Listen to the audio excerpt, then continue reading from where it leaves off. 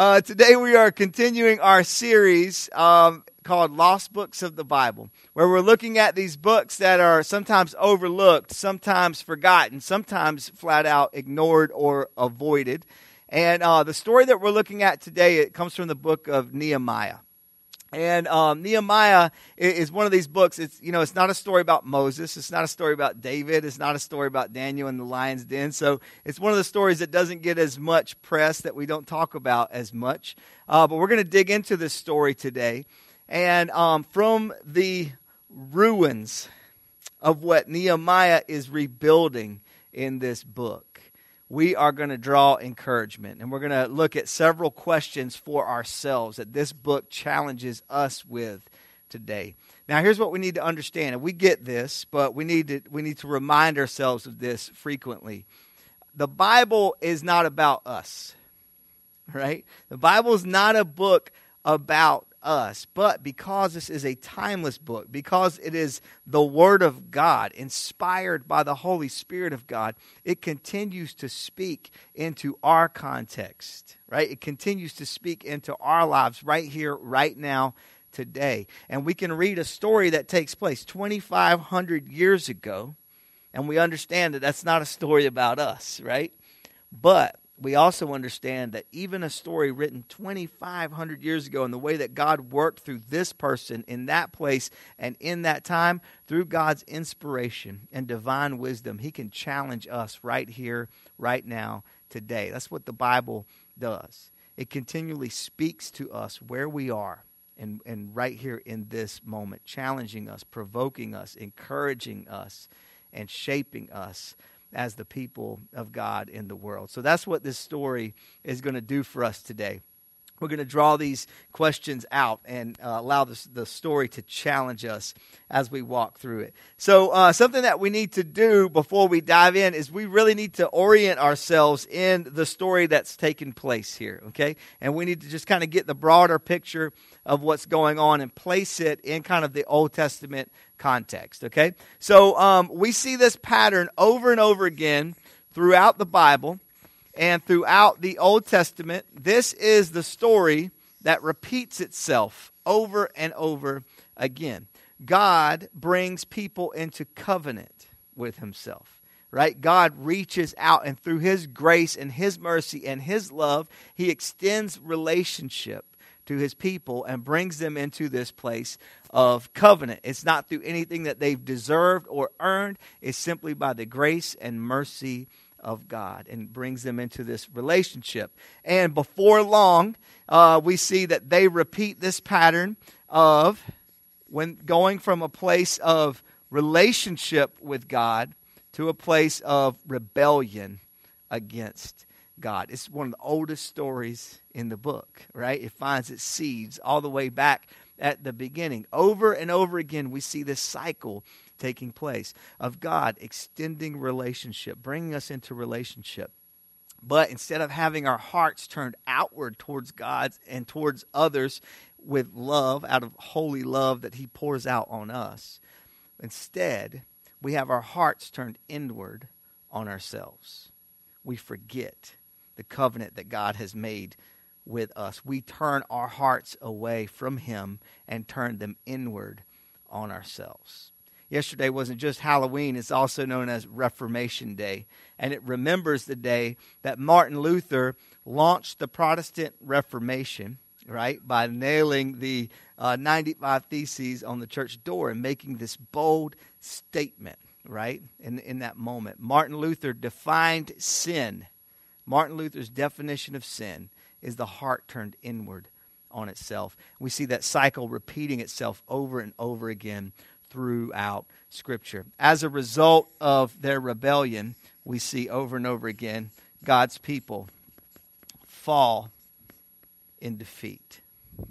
Over and over again. The reality of the story is it should stop right here. This should be the end of the story for the people of the Old Testament, for you and me as well. Because we replay this same thing over and over again, don't we? This is where the story should end. But God, out of His grace and mercy, refuses to let the story end there. And He, when we turn our hearts in repentance, he brings us rescue. That's what that word is. You can't really make that out, can you? And then rescue. Through his rescue, he brings us back into this relationship of covenant with him again. Okay, that's basically the history of the Old Testament in 2 minutes there. Okay, that's where we begin our story today with Nehemiah. That's kind of the setting of what is happening. When we think about the Old Testament, we often just simply refer to them as the people of Israel. Right? We think about the kingdom of Israel. We think about Saul, the first king of Israel, David, the greatest king of Israel, and we think about Solomon, David's son, who expands the kingdom through the wealth and wisdom that God pours out on him, and making Israel this kingdom that the whole world reveres, right? But what we often don't remember is that soon after Solomon's death, because of the arrogance of leadership, because of being blinded by pride, Israel, the unified kingdom, breaks apart. And it actually breaks into two kingdoms. We've got the northern kingdom that keeps the name Israel, and we've got the southern kingdom known as Judah.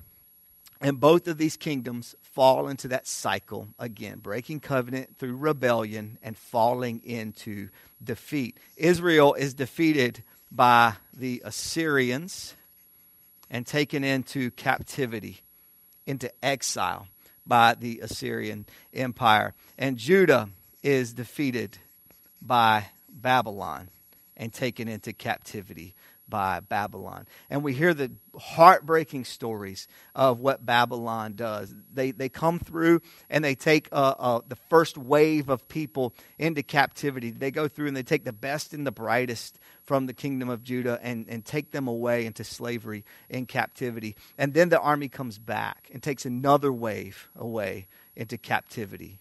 And can you imagine what the hearts of the people left behind felt as they see the army coming a third time? A third wave of invasion and captivity comes against them, and they absolutely destroy the nation of Judah. They destroy the kingdom. Within Judah is the capital city of Jerusalem and the temple, and it is wrecked. It is torn to pieces. It is burned to the ground. Absolute brokenness. But God doesn't leave his people as captives in Babylon forever. Another nation invades Babylon. The Persians take over Babylon, and their king Cyrus, one of his first acts is to allow the captives from Judah to go back home. Rescue and restoration, and many of the people return back to the nation of Judah to rebuild it and to settle back in their homeland. That's where we start today in the book of Nehemiah. Now, Nehemiah is actually a figure who is among many of the people who decided not to return. All right, they decided, even though they had been rescued, even though they had the opportunity to go back and start back over in their homeland, they decided not to do that. They decided to keep their roots where they were. And Nehemiah finds himself rising up through the ranks, and now he is actually a servant within the royal court of the king, King Artaxerxes. Everybody say that together, King Artaxerxes. Awesome, there you go. You didn't say it, I don't blame you. All right. Awesome. And so that's where we find Nehemiah in this moment. He is part of the people that decided not to make the journey back.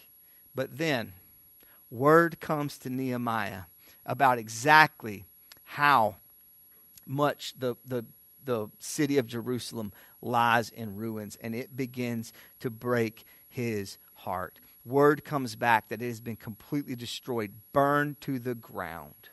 Ruins.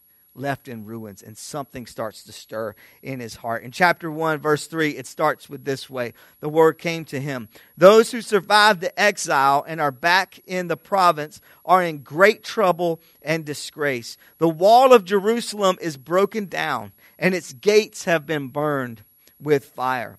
When I heard these things, I sat down and wept. For some days I mourned and fasted and prayed before the God of heaven.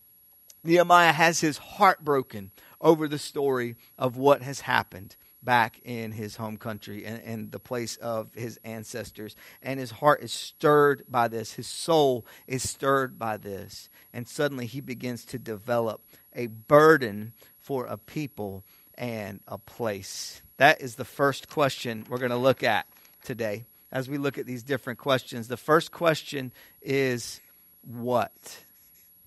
The what for Nehemiah was a burden for a people and a place. Something grabbed a hold of his heart, and it wouldn't let him stay where he was. It wouldn't let him stay just like keep life like it was. Something started to eat away at him when he heard the news. When he heard the news, he had a choice in front of him. He could act on what he heard, or he could ignore what he heard. But he could no longer pretend that he didn't know. And so when he comes to this pivotal point in his life, it grabs a hold of his heart, and it begins to get a hold of him and will not let him go. The author, Frederick Buechner, says, the place that God calls you to is where your deep passion and the world's deep hunger meet. The place that God is calling you to is where your deep passions and the world's deep hunger meet. That is what a burden looks like. That is what a burden looks like. What is your burden? What is that thing that is stirring in your heart? That thing that is keeping you awake at night? Maybe it started innocently enough, just as an idea. Maybe it started just as a thought, but it has started to grow in your soul and in your mind. It starts out as a spark, but then it grows into a full-fledged burden. What is that for you?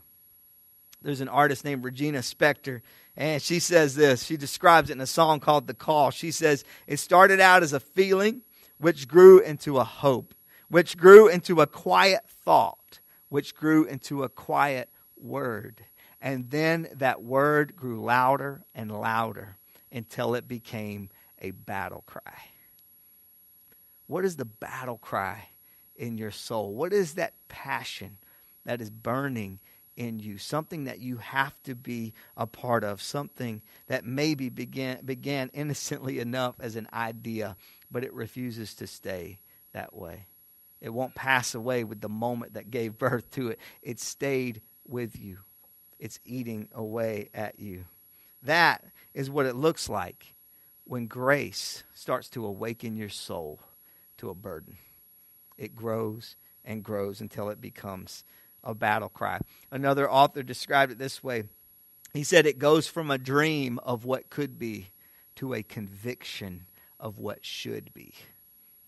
From a dream of what could be to a conviction of what should be, and it will not let you go. I love how Nehemiah wrestled through that in the context of prayer. Listen to what he says still in this first chapter. He says, O Lord God of heaven, the great and awesome God who keeps his covenant of love with those who love him and who obey his commands, let your ear be attentive and your eyes open to hear the prayer that your servant is praying before you day in and day out, day and night. For your servants, the people of Israel. I confess the sins that we have committed, including myself and my father's house. We've committed them against you. We've acted very wickedly towards you. We've not obeyed the commands, the decrees, and the laws that you gave to your servant Moses. Remember the instruction that you gave your servant Moses, saying, if you are unfaithful, I will scatter you among the nations. Remember that, the rebellion and the defeat. But if you return to me and obey my commands and turn your hearts back to me, then even your exiled people, even the ones that are at the farthest horizon, I will gather them from there and bring them to the place that I have chosen as a dwelling for my name. So you can see that beginning to develop in him. He's got the what, and he knows that something is stirring. He knows what needs to be done. He knows what needs to be done to go back and to begin to rebuild and to restore what was broken down. It is burning, burning, burning. The next question, though, once we get the what established, is the who. Now, this is where it gets really complicated, right? Because we can dream all day about the what, and we can sense that passion and that burden, right? We can have the heart for it. We can have the mind for it. We can have the burden for it. But then when God starts to press you and say, okay, now who's going to actually go and do this? That's when we start to pull back a little bit, right? That's where we stop dreaming so big. When we start to think about, okay, who is actually going to do this? Who is going to do this? At the end of this prayer that Nehemiah prays, he makes this statement: I was a cupbearer to the king. I was a cupbearer to the king. And suddenly we begin to see the who come into focus for Nehemiah. He understands that God hasn't just given him a burden, but he's been preparing him for a way to make that a reality, for a way that God's going to bring that into reality in his life. And then in chapter 2, in verse 2, it says this, that the king sees that Nehemiah is carrying this burden. And he says this to him: why does your face look so sad when you are not ill? This can be nothing but sadness of heart. This can be nothing but sadness of heart. When God starts to spell out a what in your heart, get ready, because he's probably going to point the finger at you. Right? He's probably going to point the finger at you. And when you start to ask the question of who, he's probably going to say, you. You. I gave you the burden. You're the one who's carrying this weight. Even the king can see it on Nehemiah. He's been placed in this position, and the king looks at him, and he can see the burden on him. He says, this can be nothing but sadness of heart. When you start to carry that around, be careful, because God is probably singling you out to do something about it. Now, we wrestle with this question, and we don't like this question as much, because we want to skip to the next question, which is how. Okay? And so we fast forward to the how, and we begin to list all of the reasons why we shouldn't be the who.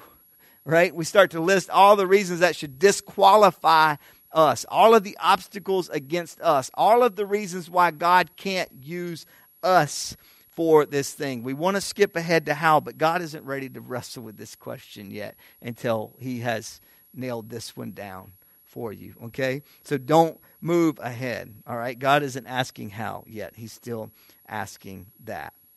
At this stage, he doesn't need your 7-step plan for how you're going to do it. At this stage, what he's asking from you is simply to raise your hand and say, okay, I'll do it. Okay, let it be me. Let it be me. You've given me the burden for it. I can't get around that. So there's got to be something to that. You've trusted me with the burden. So now let me be the one to do it. See, here's the deal.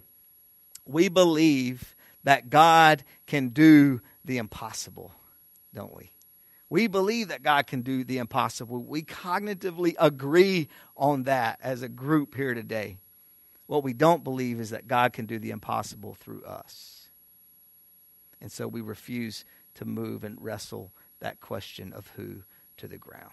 We refuse to raise our hand and say, okay, I'll do it. Here's the thing. That sounds like humility, but it's not. It's a lack of faith. It's a lack of faith, because somehow you've developed in your mind that your weaknesses are strong enough to stop God from accomplishing what he wants to do through you. That somehow your past will completely short circuit what God wants to do through your future. That's not humility. That's a lack of faith in what he can do. And don't get me wrong. I'm not saying that God wants you to have more faith in yourself today. All right? He doesn't. God wants you to have more faith in him. He wants you to have more faith in him, that he can do the impossible even through you. Okay? Your weaknesses are not so great that they will stop God from doing what he wants to do through you. Now, a question that we have to wrestle with at this stage right here is the reality of, okay, God, what if I say yes? And what if it doesn't work out the way I want it to work out? What if somewhere along the line you ask me to do something I don't want to do? Or what if I try something and I fail? what if I fail? Here's the deal. God will never fail you. All right? God will never fail you. Here's the other reality. You might fail. God will never fail, but you might fail. That thing you want to do that you feel like God is pushing you into. You don't know how he's going to use that. You don't know what kind of plan he's got. You don't know how he ends up working that out. It might end up looking like failure to you. It might. He won't ever fail you. He will always be faithful. But it might end up looking like failure to you. I remember when we were first feeling the draw and the burden to start this church. I knew the what. We were agreed on the what. We knew it.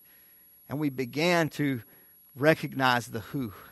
And that God was asking us to be a part of that. One of the questions that I wrestled with over and over, but God, what if it fails? What if it fails? And I sincerely feel like the Spirit spoke into my heart. Matt, it might fail. I won't fail, but this might fail. Will you still go in obedience even if it fails?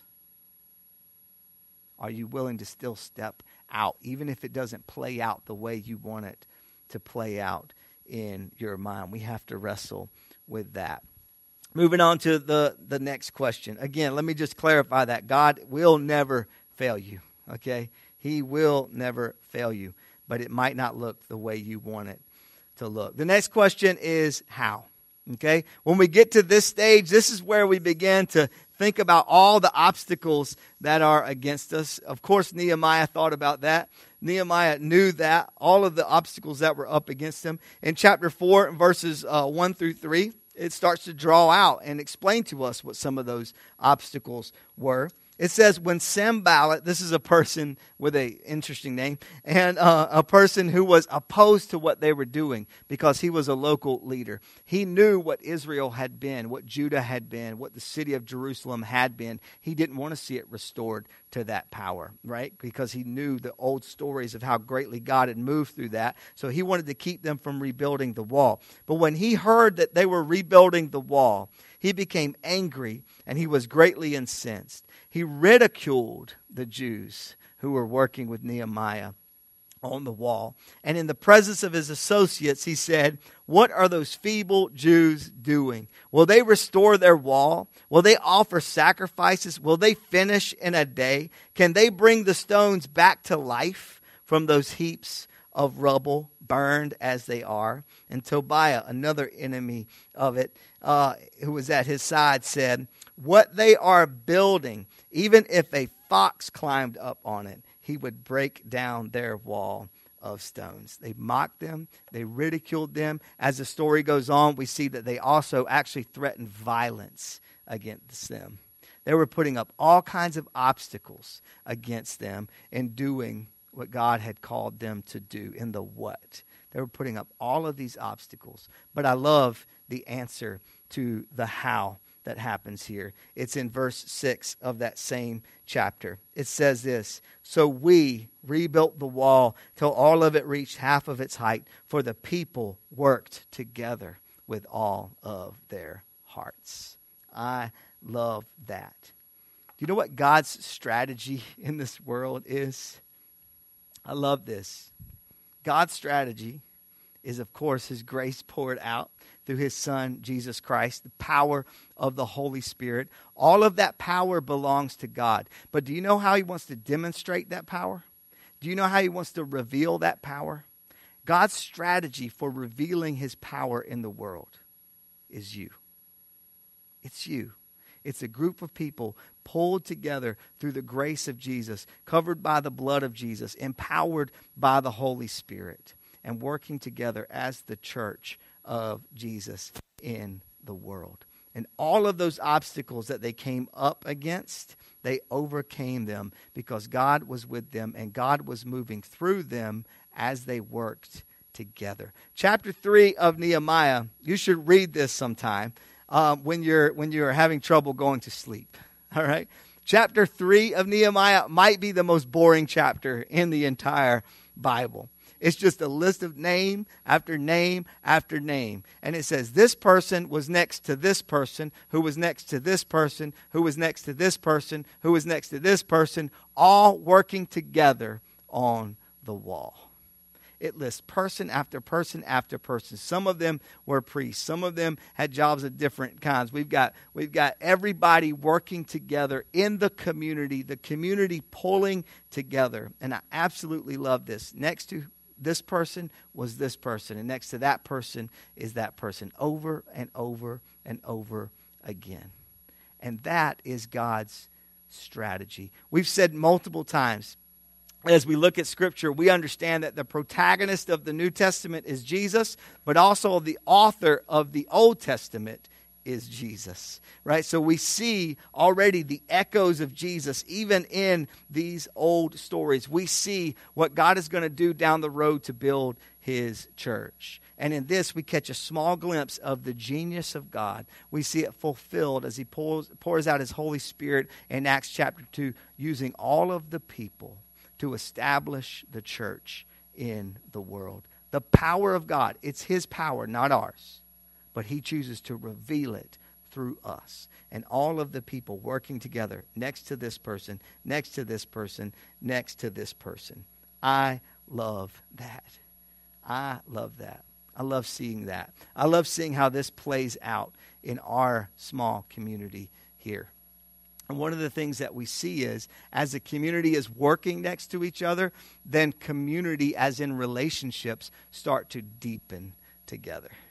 When you're working next to somebody on the wall, you begin to get close to that person, and real and authentic community starts to happen and is cultivated as we share that work together. Let me just stop and thank all of you for the way that you are pouring into this, for the way that you're finding your spot on the wall, and for the way that you are digging in. I don't want to exclude anybody, but I just feel like I need to call a couple of people out on that. Brianna and Maddie were upstairs today in Quest Kids. Steve and Debbie working with Quest Kids all the time. I absolutely love that. I love seeing that. We've got our friends at the back. I believe that's Amber and Jason back there, right? We had Caleb and Brianna and Peyton and Bianca, and Peyton and Jason up here. We've got Demont and Danny and Nancy and Lauren in the lobby. And just everywhere you look, people are coming together. Josh and Andrew driving the van once we get it rolling again, right? And driving Justin's minivan in the process until that happens. I absolutely love the way that this works together. Thank you for finding your place on the wall. If you haven't done that, we need you, all right? Grab one of these orange ones on the way out, one of the Love Lab papers on the way out. It's called Love Design. It can help you figure out where your place on the wall is. Jump in and be a part of it. The next question, when, it tells us in chapter 6, verse 15, that they built the wall in 52 days. The wall around the city of Jerusalem that had been burnt to the ground, that had been crushed by the Babylonian Empire. They rebuilt the wall, all working together. A miraculous momentum with God's hand at the back of it, working together. They rebuilt the wall in 52 days. In 52 days. It takes me 52 days to get like cleaning the gutters checked off of my to-do list, right? But all of them working together. And this happened. It's miraculous. It's miraculous. But here's what we also find. In chapter 13, we find Nehemiah has gone back to the king to give him a report. And while he's gone, the progress that they had made begins to fall apart. Much of the community starts to break apart. And when Nehemiah comes back, there is more work to be done. That's the reality of what we are at here, of the work that we are doing together. The reality is, and the work that God might be calling you to do, the reality is, the when, it won't always be that miraculous timing of 52 days. The work goes on and on and on, and it requires patience, and it requires obedience to stay at it and to continue working in obedience with God over and over again. The time of completion is not up to us. It's up to God and the way that he wants to run that in his own timeline. The time of completion is not in our hands. We don't determine it. We don't determine how long the work will take. What God is putting in our hands is when we start. He's calling us to dig in, and we might not even get to finish the work, but he's calling us to begin. The future begins in the past, and it's built in the present. The last question is why? And this is always the most important question. Always the most important question. It tells us in that same chapter, in verse 15 of chapter 6, that the why is so that all the people around would see that God is great and to give glory to God. Whatever God is calling you into, there are subplots of why. Right? There are subplots of why. Maybe God is calling you to start, like one of our friends here, a transitional employment bakery to help people find transitional employment as they're coming out of experiencing homelessness. Maybe that's what God is calling you to do. That's a why, but that's a subplot of why. The greater why is always the same. It's for the glory of God and the sake of the world. Maybe God is calling you to work against human trafficking. That's a subplot of why. The greater overarching why is always the same, for the glory of God and the sake of the world. For the world to be drawn into relationship with God and to be reconciled with God. There's an author named Michael Hyatt, and he says this. He said, we lose our way when we lose our why. We lose our way when we lose our why. Whatever God is calling you to, don't ever lose sight of this. It is for his glory. It's not about you. And it's for the sake of the world, that people might be drawn into relationship with him. Jesus, thank you for this story, for the way that it challenges us, for the way that it encourages us, for the way that it forces us to wrestle with the burdens that you're placing in our hearts. Help us to have the patience to wrestle through that in prayer with you, to get a clarity on what it is you're asking us to do, and help us to have the courage when your Spirit sparks it, to have the courage to raise our hand and say, okay, I will do it. I'll take that step. I have no clue who this message is for today, but God, I pray that you would just press it on the right heart. Press it on that person that needs to hear this today. We trust you with that. We trust you with that. So in your name we pray. Amen.